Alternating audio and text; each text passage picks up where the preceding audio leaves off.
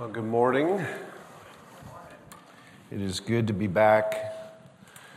I, together with Kevin Swanson and Phil Kaiser, had the privilege of preaching to those who were gathered for Presbytery a few weeks ago, and then had the privilege to preach again in South Carolina at Brother Matt Clark's church.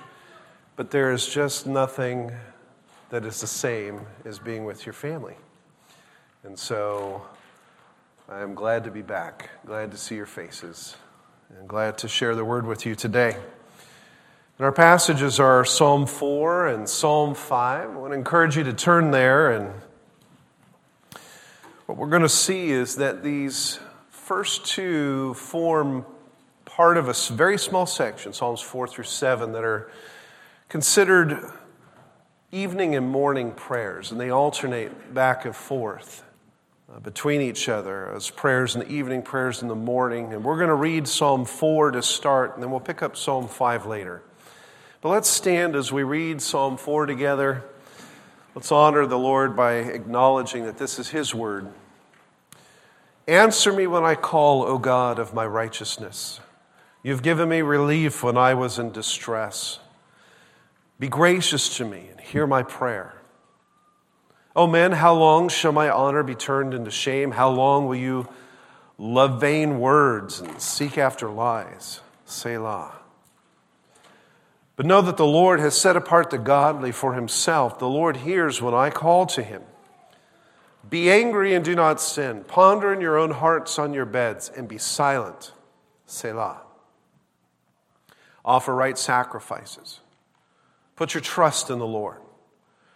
There are many who say, who will show us some good? Well, lift up the light of your face upon us, O Lord. You have put more joy in my heart than they have when their grain and wine abound. In peace I will both lie down and sleep, for you alone, O Lord, make me dwell in safety. Let's pray. Father, thank you for your word. Thank you for the privilege of speaking forth your word to people that I consider family. And thank you, Lord, for the blessing of being able to share your truth. I pray for those who would hear your words today, that they would hear you, that they would hear your truths and your principles and help them to apply that to their lives. In Jesus' name, amen. You may be seated. As I said, Psalm 4 is an evening prayer. And so it makes me want to ask the question, what do you pray for in the evenings? Do you find yourself looking back over the day at the troubles that you faced?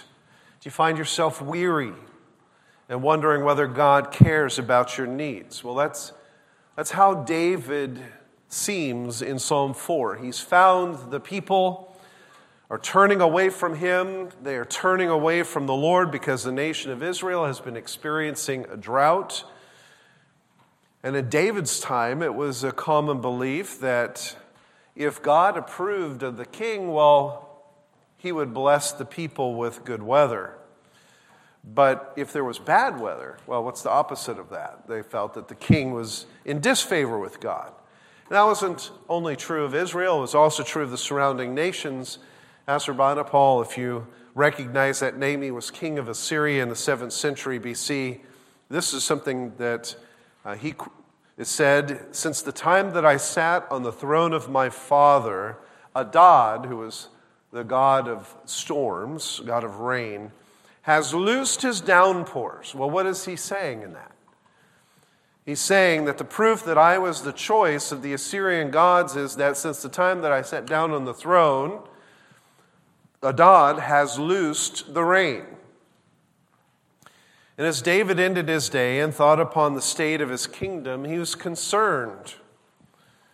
See, verse indicates that many were saying, who will show us some good? I'll show you in just a moment that what they're asking for is rain. So they're saying, who will show us some good? And yet David asks the Lord to hear him, to hear David. Answer me, he prays. Be gracious to me and hear my prayer. Because the people who are praying to God to show them good are praying out of selfish interest. And that's made clear in verse 7 when David responds to the fact that the people most likely who are the men of verse 2, these people, though they have been praying, will only have joy when what happens? When their grain and their wine abound. That's why they want rain. That's why they're praying to God, to show them some good. Well, at some point, the kingdom of Israel had suffered a drought. And in fact, 2 Samuel 21 may be the context for this psalm. And you can see what we find there. It says, now there was a famine in the days of David for 3 years, year after year. And David sought the face of the Lord. And the Lord said, there's blood guilt on Saul and on his house because he put the Gibeonites to death. And we often read a passage like that, quickly go through that, think it's a historical, contextual setting to kind of tell us about the events that are going on. We don't think about that phrase year after year and what this might have implied for David's reign, his popularity, his honor among the people. Psalm 4 helps us understand what happens in that case. So the point is that the people here, David's people, are saying, show us some good. Verse 6 means bring us rain or else. As commentator Bruce Waltke points out, rain was God's good gift to his people. You find this in Deuteronomy 11, verse 11, but the land that you are going over to possess is a land of hills and valleys, which drinks water by the rain from heaven. A land that the Lord your God cares for. So what's implicit from this passage? It's rain that comes from heaven. And it comes because God cares for the land. And the eyes of the Lord your God are always upon it, from the beginning of the year to the end of the year. And if you will indeed obey my commandments, he says, that I command you today to love the Lord your God and to serve him with all your heart and soul, he will give you rain for your land in the season. Early rain, later rain, and then you may gather in your grain and in your wine and in your oil. Right? We can see a very direct connection between this and Psalm 4. Isaac's blessing to Jacob in Genesis 27:28 was, may God give you the dew of heaven and of the fatness of the earth and plenty of grain and wine. You see how that's connected. Dew of heaven, grain and wine. 1 Kings 8, we find Solomon praying that God would answer the people's prayers for rain. When heaven is shut up and there is no rain because they have sinned against you. See the connection? If they pray towards this place and acknowledge your name and turn away their sin when you afflict them, then hear in heaven and forgive the sin of your servants, your people Israel, when you teach them the good way in which they should walk, and grant rain upon your land, which you have given to your people as an inheritance. Obviously, rain, vital to Israel's ability to survive.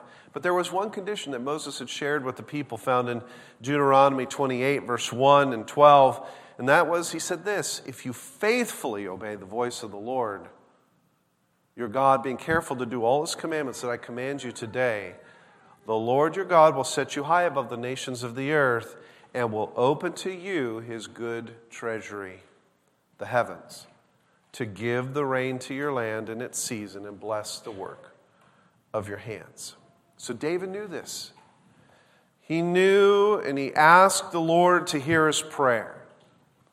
And when you pray at night, as you review the day, do you ask the Lord to search your heart to help you understand if there is any sin which you have not addressed?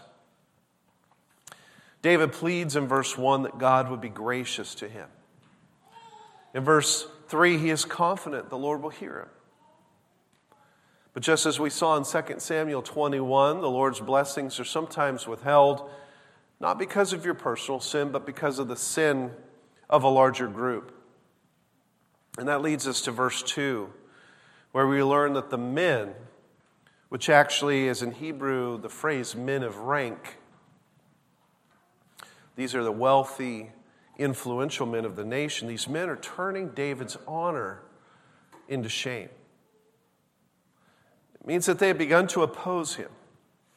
And they did it, David says, because they love vain words and they seek after lies. What does that mean? Well, we know from some of the prophetic books in the Old Testament that the phrases loving vain words, that phrase together with seeking after lies, those were common phrases used to describe people who looked to false gods and to idols. And one of the primary gods of the Canaanites that the Israelites turned to time and again was Baal. You know that name from the Bible. You see it often. Well, Baal was like Adad of Assyria. He was the god of storms. In fact, if you found, archaeologists have found statues of Baal, and in his left hand he holds this crooked or twisted spear. It's meant to symbolize a lightning bolt. And in his right hand he holds a club, which, when you hit hard on the ground, it makes a noise. It was meant to symbolize a thunder clap. So here was Baal, the god of storms. And to whom are the people turning to? It's Baal. These wealthy, these influential, these powerful men of Israel have turned away from David. They've turned his honor into shame by rejecting the anointed one, the one whom God has put in authority over them, and by rejecting their God, the only one who could truly provide rain for them, and they've turned to the god of Canaan, the god of storms. And they had forgotten that God had said, if you will but obey my voice, I will honor my covenant to you, and I will bless your land with rain. And we see that word Selah at the end of the verse. And I told you a few weeks ago, when we see the word Selah, it indicates that you are to take a moment. Everybody who's participating in the psalm, whether it's the worshipers singing or it's the accompanists that are playing instruments, they're all to stop and pause and reflect upon what was just said, because that's something very important. And so David's question, how long will you love vain words and seek after lies, is meant to hang in the air and challenge all who will trust in anything other than the Lord. And so that brings us to verse 4, where David says, be angry and do not sin, ponder in your own hearts on your beds and be silent, and again Selah. Another important statement. And there are 4 exhortations there. They're to these wealthy and powerful men, but they're really to all of us as we look at what they mean. Be angry is in Hebrew literally tremble or be agitated or anxious. It really doesn't mean to be angry. A lot of times people have said, be angry and do not sin. In fact, I've even seen titles of books that have that. But that's not what it's saying here in the Hebrew. It's he's exhorting them, tremble, be fearful, be anxious. Do not sin, ponder in your own hearts, and be silent. These are 4 things for the people to do to turn in repentance from their lack of trust. That's what's happening in Psalm 4. And so this first exhortation to be trembling or to be anxious, we know in Philippians 4 that says, be anxious for nothing. So what is that meaning here? Well, if you look at the actual verse, it says, be anxious for nothing, but in everything by prayer and supplication with thanksgiving, let your requests be known to God, and the peace of God, which surpasses all understanding, will guard your hearts and minds through Jesus Christ. So you can only remove anxiety through the peace of God. And that only comes by being right with Him. And so that's why in verse 5 of the Psalm, David says, offer right sacrifices. He's not telling them to follow proper ritual. He's not saying you guys are blowing it by offering these in a wrong way. He's saying offer these sacrifices out of a right heart. Out of a heart of faith, of thanksgiving, like Philippians 4 says, out of confession of sin, or as Matthew 5 talks about, being poor in spirit and mourning over our sin. That is what we are to have as a posture. That trembling, that fear, that we are in the presence of a holy God and our sin is serious. Tremble, he says, and do not sin. As you pray at night and ask the Lord to reveal your heart, confess your sins to Him. Commit to repentance, to turn away from sin. Be broken over what has happened that would possibly put a wedge between you and a solid, intimate relationship with the Lord. And all of this is closely linked to that third exhortation there, which is to ponder in our hearts on our beds. And that word ponder is to meditate or reflect upon. A lot of us, I think, are used to rote prayers at night. Many of us fall asleep in the middle of our prayers. That is not pondering. To ponder is to think deeply about the sins of the day. Are they revealing patterns of thought or motive or behavior? Are you trusting in something or someone other than the Lord? Why do you keep finding yourself in the same sins? Can you identify issues of character? Is it the lust of the eyes or of the flesh or the pride of life? That's pondering. That's reflecting and meditating. And last, David says, be silent. It's not referring to suddenly stopping all sound in the Scriptures. Being silent refers to listening instead of speaking. Listening instead of speaking. It's stopping all false claims of self-righteousness, like Zephaniah that tells us, be silent in the presence of the Lord God. Why are we silent there? It's because He is holy. It's because we need to listen. In Zechariah 2:13, be silent all flesh before the Lord, for He is aroused from His holy habitation. Silence is a submissive posture. When you pray to God at night and when you ponder your sins and confess them to Him, are you ready to listen? Will you hear His rebuke through your conscience or through His word or through His people? Will you submit to His truth and obey His commands? If you want the blessing of God, you must not turn to false things. Nothing less than faith and repentance and obedience to God will result in His favor. And if there's an overarching lesson to be learned from this psalm, in Psalm 4, it is that what we find in verses 7 and 8. David's joy, your joy, comes from the Lord's favor and not an abundance of grain and wine or anything else material that you value. It is only with this true joy that you are able to lie down and sleep in peace. The people had turned against David and questioned his legitimacy as king. They had closed their ears to his admonition. They'd started to seek after false gods, but even so, even with so much going wrong, David could sleep in peace. The question is that true of you? Can you sleep in peace because you know that you've been set apart by the Lord and that you dwell in the safety of His favor?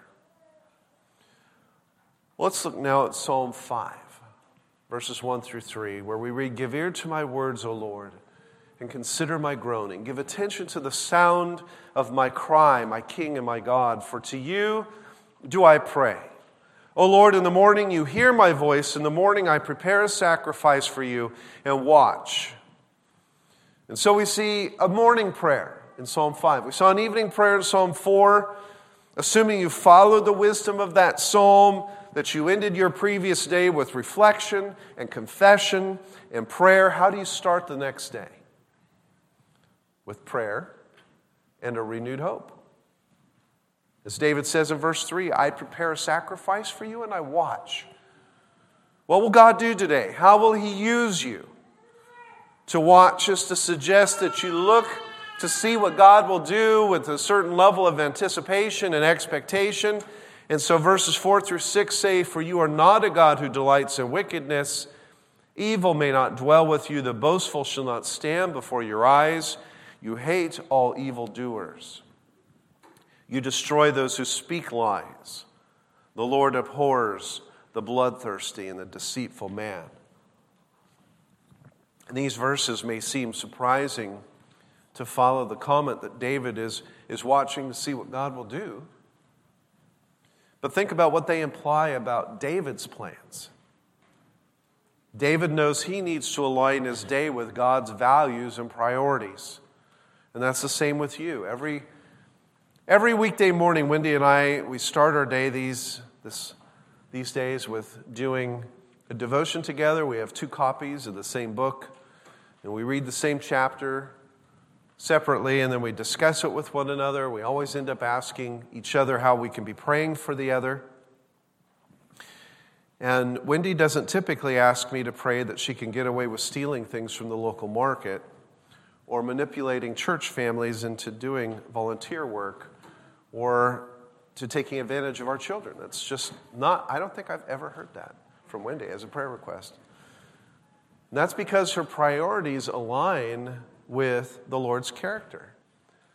She asks for prayer along the line of doing things with excellence, or improving an attitude, or maintaining thankfulness in the midst of weariness. Those are good things to have in morning prayer. But maybe as you read verse 5, and you've been going along very smoothly here, and then you hit that God hates evildoers. And you recoiled a bit. Does he really hate evildoers? Yes, but let me make 2 clarifications, one short and one longer. The short clarification is that the word translated as evildoers here is a participle.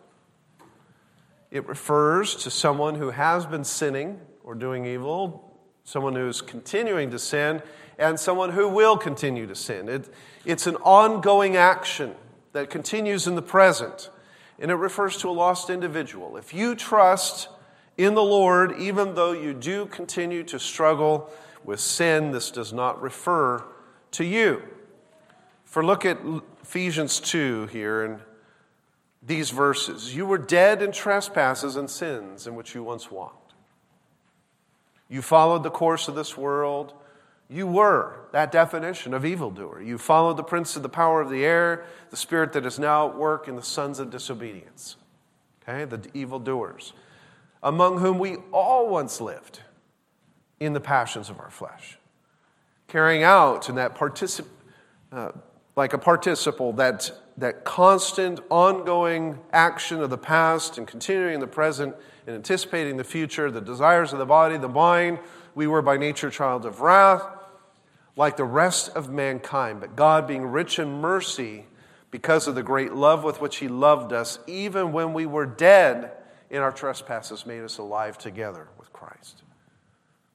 By grace you have been saved, and raised us up with him and seated us with him in the heavenly places in Christ Jesus, so that in the coming ages he might show the immeasurable riches of his grace and kindness toward us in Christ Jesus.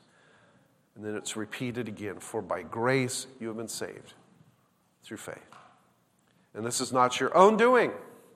That's the meaning of the word grace, right?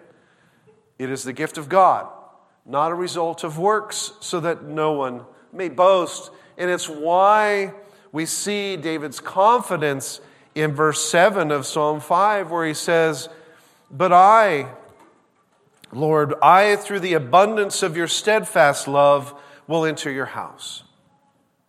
I will bow down toward your holy temple in the fear of you.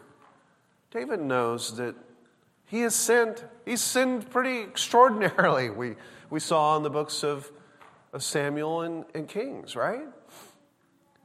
He has sinned, but what makes him different than the evildoer of verses 4 through 6 is certainly not his works, as Ephesians 2 pointed out, but rather his sole claim to entrance into God's temple is the abundance of God's steadfast, covenanting love.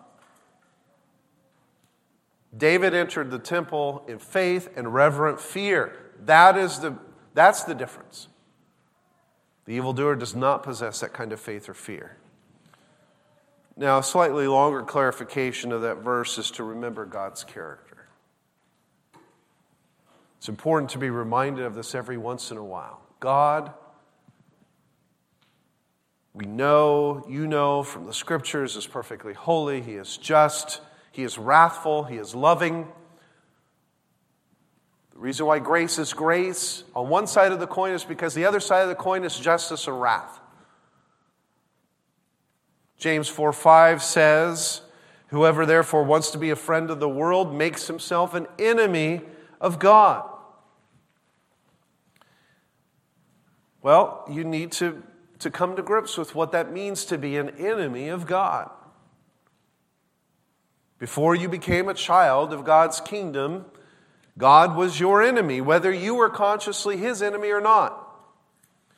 And His plan was this: you were so much His enemy, and He was so much at war with you that someday He would have taken you and separated you from Him forever in a state called hell.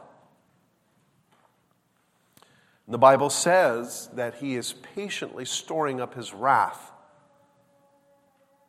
against those who are evildoers. God, the enemy of the sinner, God at war. It sounds harsh, but it sounds harsh because we usually have a higher view of ourselves than we should. When God created humanity, He created a good thing, a very good thing. He surveyed 6 days of creation, looked at Adam. He says, this is very good, but friends, don't lose sight of what sin has done in that initial created work. It has perverted and corrupted it. And when I say that God is the enemy of the sinner, I don't imply that He is the enemy of human beings in general. He is the enemy of sinful, rebellious human beings. And second, the reason why this verse is often harsh is we don't like to think of God as anything but loving and gracious. We don't like to think of Him as judging. In fact, it's very convenient to say New Testament God is love and grace, and the Old Testament God is harshness and wrath, as if there are two gods, right? Or as if God's character changes. And it's certainly not the statement that we like to hear in churches today. There are other passages that say similar things. Psalm 11:5 says, "The Lord tests the righteous, but the wicked and the one who loves violence, He hates." Okay, so now it's twice. There are more. I'll just put one more there. Proverbs 6:16, these 6 things the Lord hates. Yes, 7 are an abomination to Him. And then the last 2 on the list in that passage are a false witness who speaks lies, one who sows discord among the brethren. And those types of verses are hard to listen to. They make us feel uncomfortable. We tell our children, don't use the word hate. And then we think, well, we shouldn't use that of God either. How could He hate something? Doesn't like it. He feels uncomfortable. No, that's not the sense of abomination. It's not the sense of detesting or hating. We don't, friends, find sins in hell. We find sinners in hell. And thank the Lord that we have comforting passages like Ephesians 2 that we read earlier. According to Paul in 2 Corinthians, if you have turned away from your sin and turned toward God in faith, you have, he says, become the righteousness of God in Christ. And that is a true comfort, because even though you continue to struggle with sin, God has already wiped your ledger clean. He's already delivered His verdict once for all 2,000 years ago, and Christ suffered the penalty of God's wrath and justice and hatred against that sin. But know this, if you were still lost, if you had not turned in trust and faith to Christ, if you were not His child, and His righteousness were not imputed to you, God will stand against you. And you will be an abomination to Him, and you will one day suffer that wrath and judgment.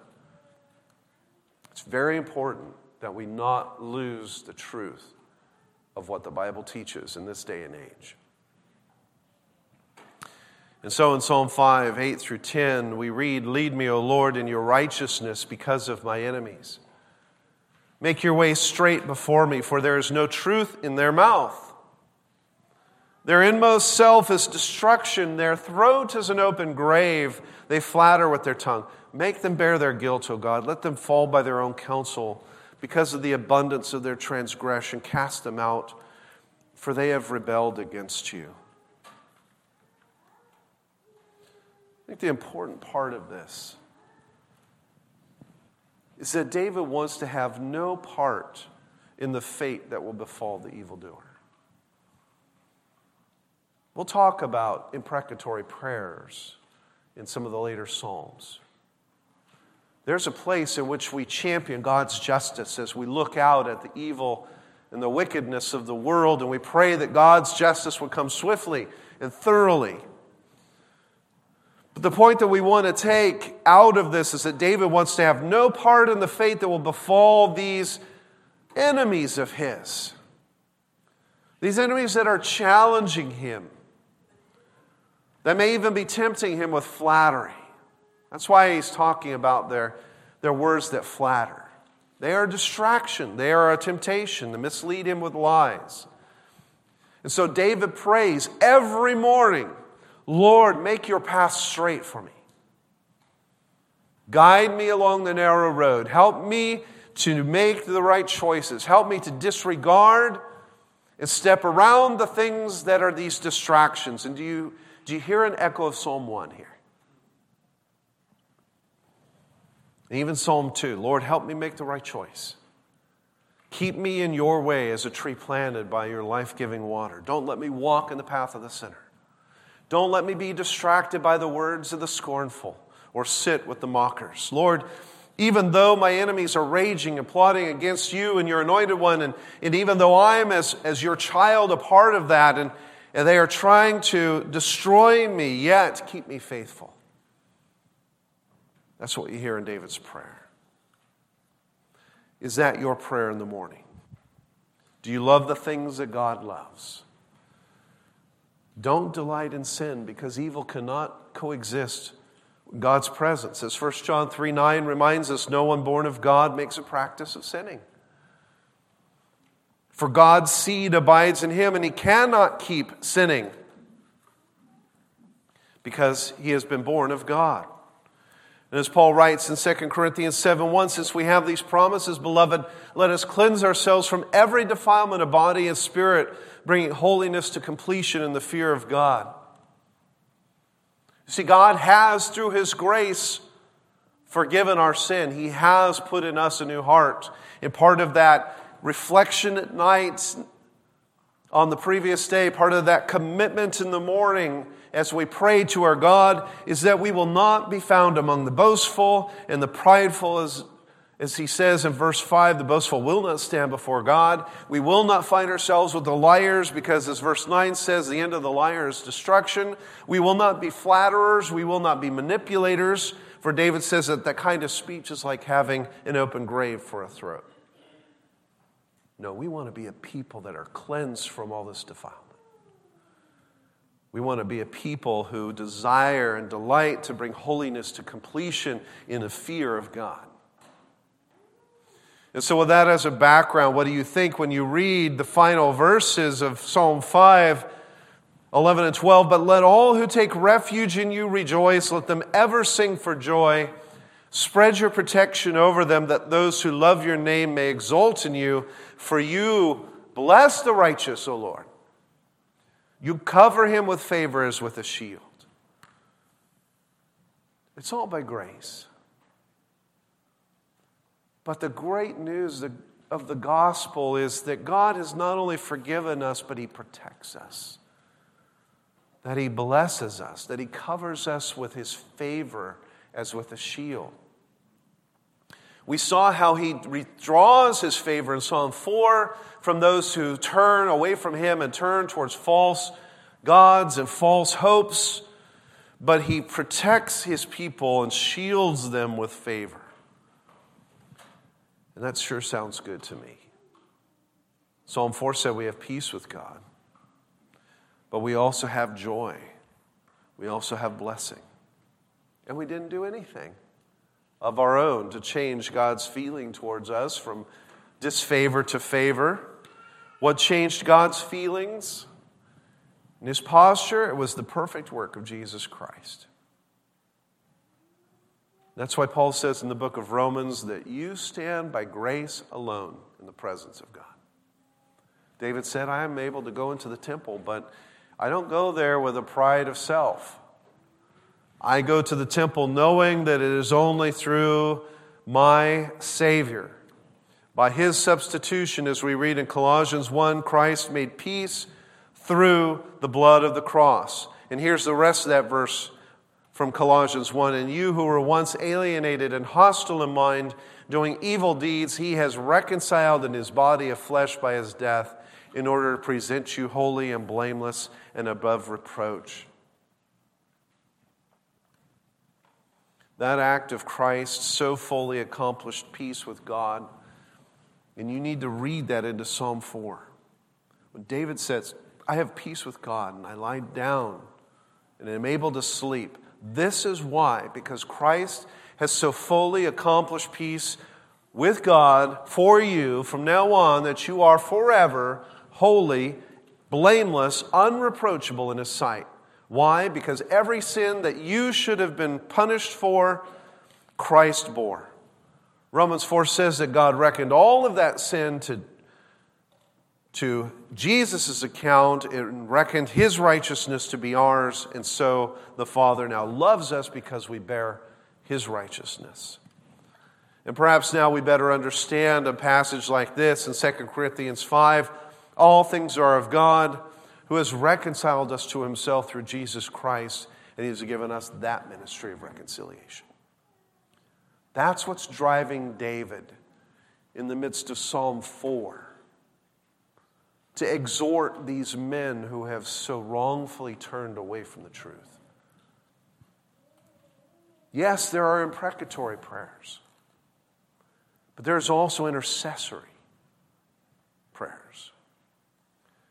And that intercession there, that warning, that sharing of the truth is important. You have been given a ministry of reconciliation. You are to share that as an ambassador of Christ.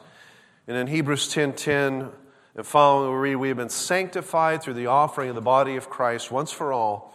Every priest stands ministering daily and offering repeatedly the same sacrifices, which can never take away sin. But this man, after he had offered one sacrifice for sin forever, sat down at the right hand of God. And from that time, waiting till his enemies are made his footstool.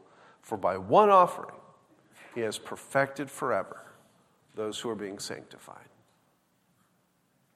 And I want you to hear that. It goes back to the earlier when I was trying to clarify for you that you are not, if you are of God, you are not the evildoer of Psalm 5:5, even though you continue to sin.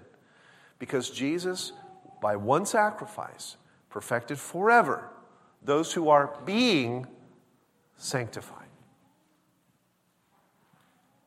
Being sanctified means being made holy, means learning to die ever more to sin, learning not to walk in the habits of the flesh, learning to be more and more like Christ. Forever, friends.